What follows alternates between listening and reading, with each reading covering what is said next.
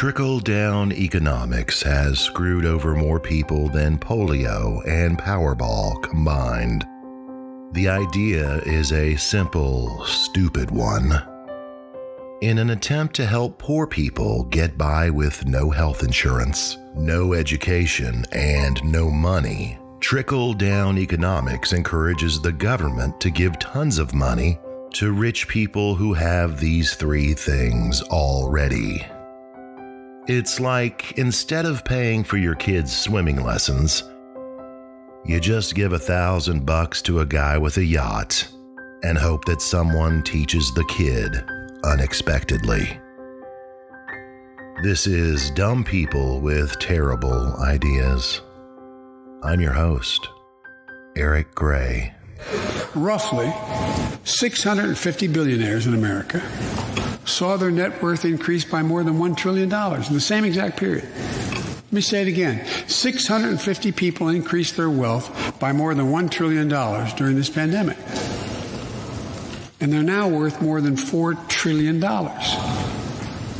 My fellow Americans, trickle-down economics has never worked. And it's time to grow the economy from the bottom and the middle out.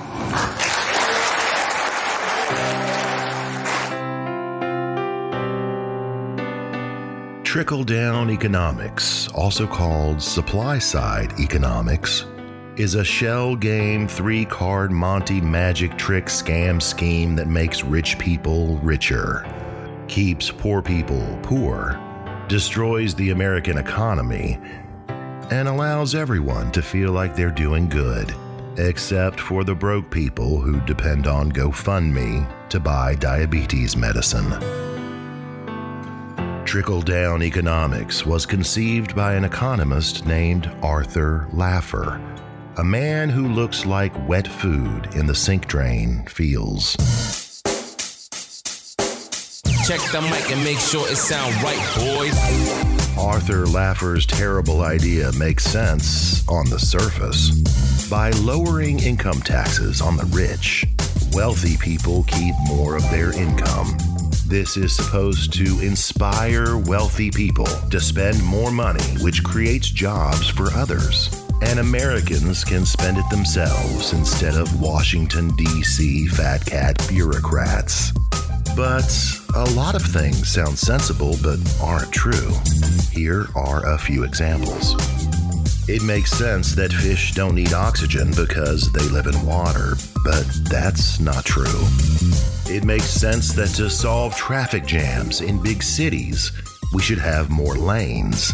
But more lanes cause more traffic jams. It's been proven. It sound right, boys. Just because something sounds intuitive doesn't mean it's accurate.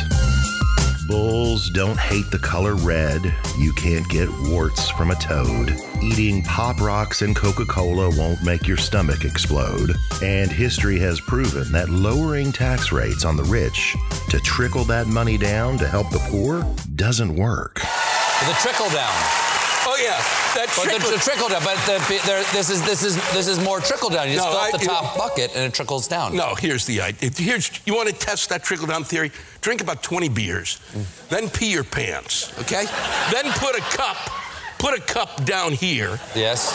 And stand and see how long it takes for that pee to fill up that cup.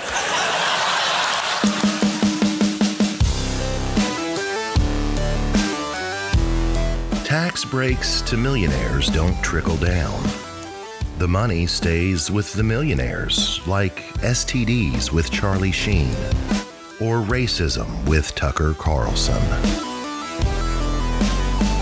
If Jeff Bezos gets a tax break on his billions of dollars of income selling dildos made in a Chinese children's sweatshop, he isn't going to suddenly spend more. He might invest it or have it sit in a money market account or a savings account or stocks. But he's not going to buy another yacht with that tax break because he already has the money to buy that yacht. If Bill Gates gets an extra zillion bucks, he's not going to buy another house because he already has the money to buy a house. Tax breaks for the rich is like giving food to a full person, or giving an air conditioner to an Eskimo, or a TV show to Jay Leno. However, if you give tax breaks to middle class or poor people, what happens? They spend it. They spend it. Poor people spend 100% of their disposable income. So does much of the middle class. Every extra dollar these folks get goes straight to food, or medicine, or braces for the kid. That money, given via a tax break, or even better, just straight cash, homie, circulates through the economy multiple times. If your only nutrition comes from a half-empty beer can filled with cigarette butts, because you're broke AF, any dollar you get will trickle all over the place. It'll flow, actually, because you will spend the shit out of that money on a Twinkie, or Vienna sausages, or whatever. Trickle down. Hell, poor people spray their cash through the economy like a 15-year-old boy getting to third base for the first time, because broke folks actually spend the money and create jobs and economic activity. Extra money to the wealthy? Well, it barely circulates once because they don't spend any of it. They save it or they invest it. It remains hidden, safe, and away from scrutiny, like their prenup or their third mistress's fourth abortion. And keeping that money in investments creates zero new jobs. Good evening, Mr. President. Nice to see you, sir, and your lovely wife, Nancy. It's a big treat for me to fly all the way from California to be here for this kind of money. California cowboy and B-list actor President Ronald Reagan adopted supply-side economics with a fervor that he usually reserved only for denying AIDS was a thing. In 1981, he passed a huge tax cut, skyrocketing our nation's yearly deficit while presiding through a great economic expansion in the 80s. Everybody worked. Everybody had fun tonight, like Wang Chung sang about. The stock market went nuts, and everyone had money for cocaine and hookers, which seems like an income tax cut on the rich works, right? Until President Bill Clinton came along, raised taxes on the wealthy, and the economy grew just as fast while erasing the nation's yearly deficit, bringing a balanced budget to America for the first time since your granddad looked sexy naked. And this has happened time and time again. Texas cowboy and least favorite Bush son George W. Bush cut taxes, another huge tax cut, and the economy cratered into a 2008 financial crisis, approaching the Great Depression. President Barack Obama raised income taxes on the wealthy, and the economy got better. President Donald Trump lowered income taxes on the wealthy, and the economy cratered again. Eisenhower, he had high taxes. The economy did great. So did FDR, recovering from the Great Depression. He had high taxes. The economy soared.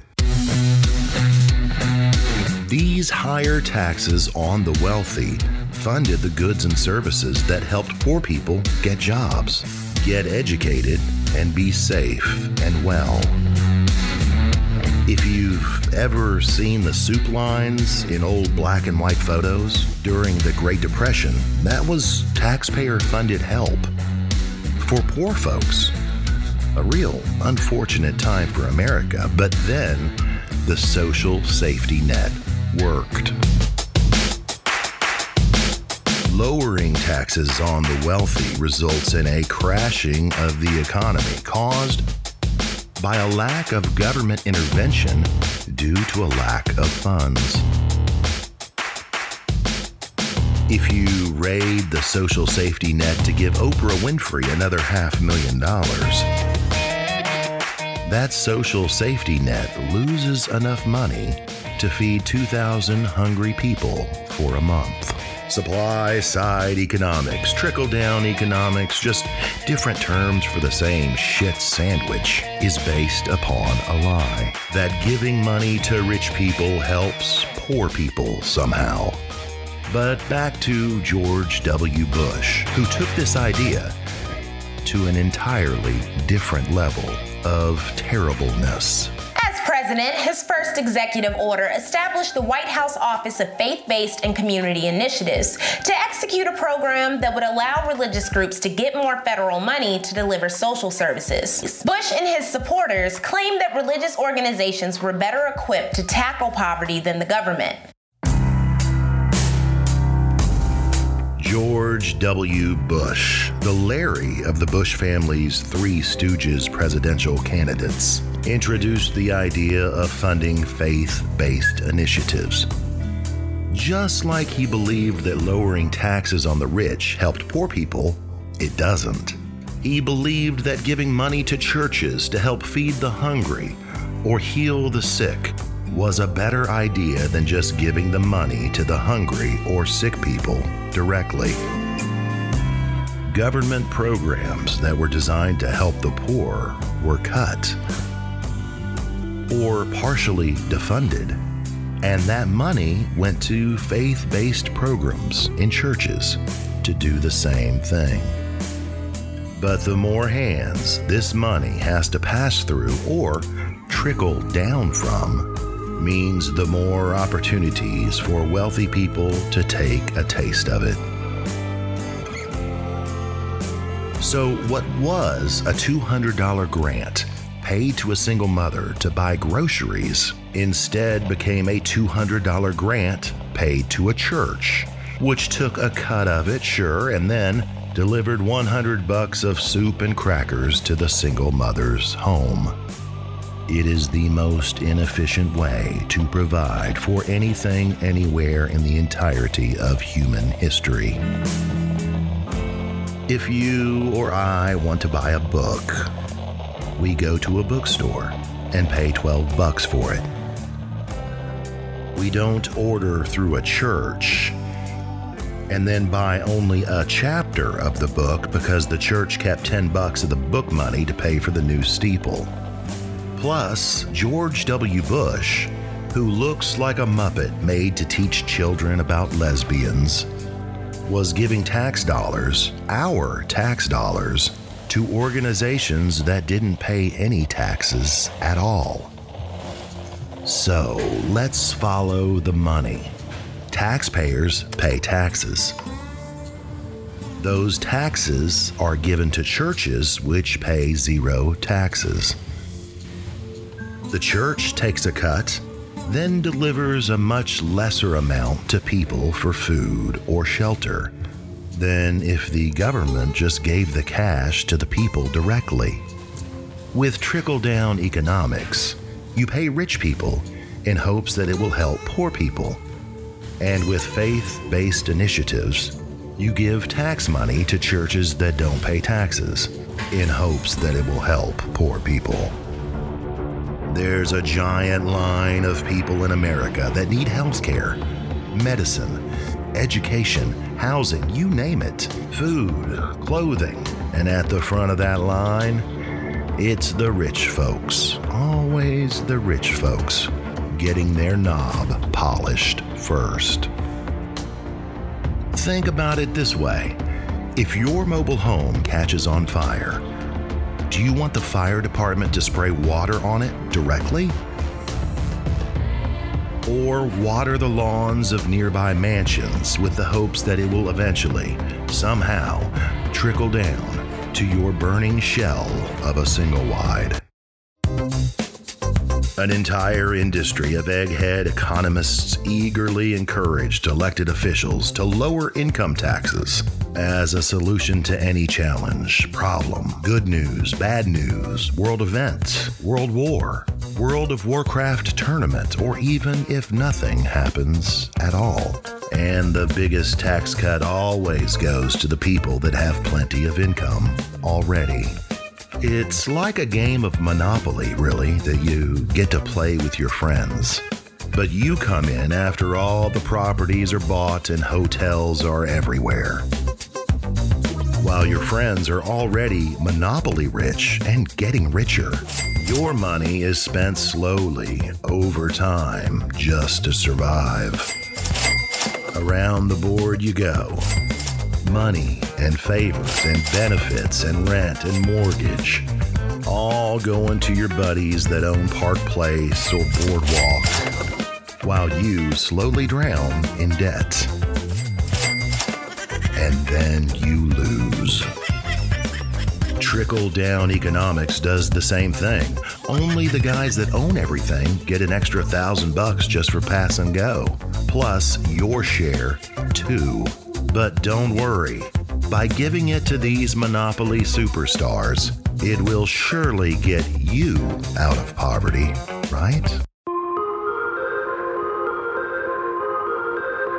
Trickle-down economics is a scam, but it's a scam perpetuated by the most influential and powerful people in America.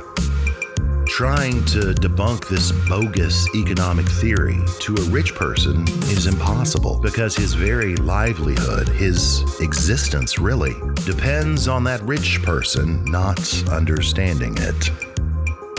Those with money and mansions and jets and vacation homes in Italy are not evil. Being rich doesn't make you a bad person, but the system that protects their profits at the expense of the less fortunate certainly is. Poor people don't need or want a handout most of the time. They just want a meal, or a job, or a place to sleep other than a sidewalk. But if handouts are being, handed out, why trickle it down through the wealthy to the poor instead of just helping poor people directly?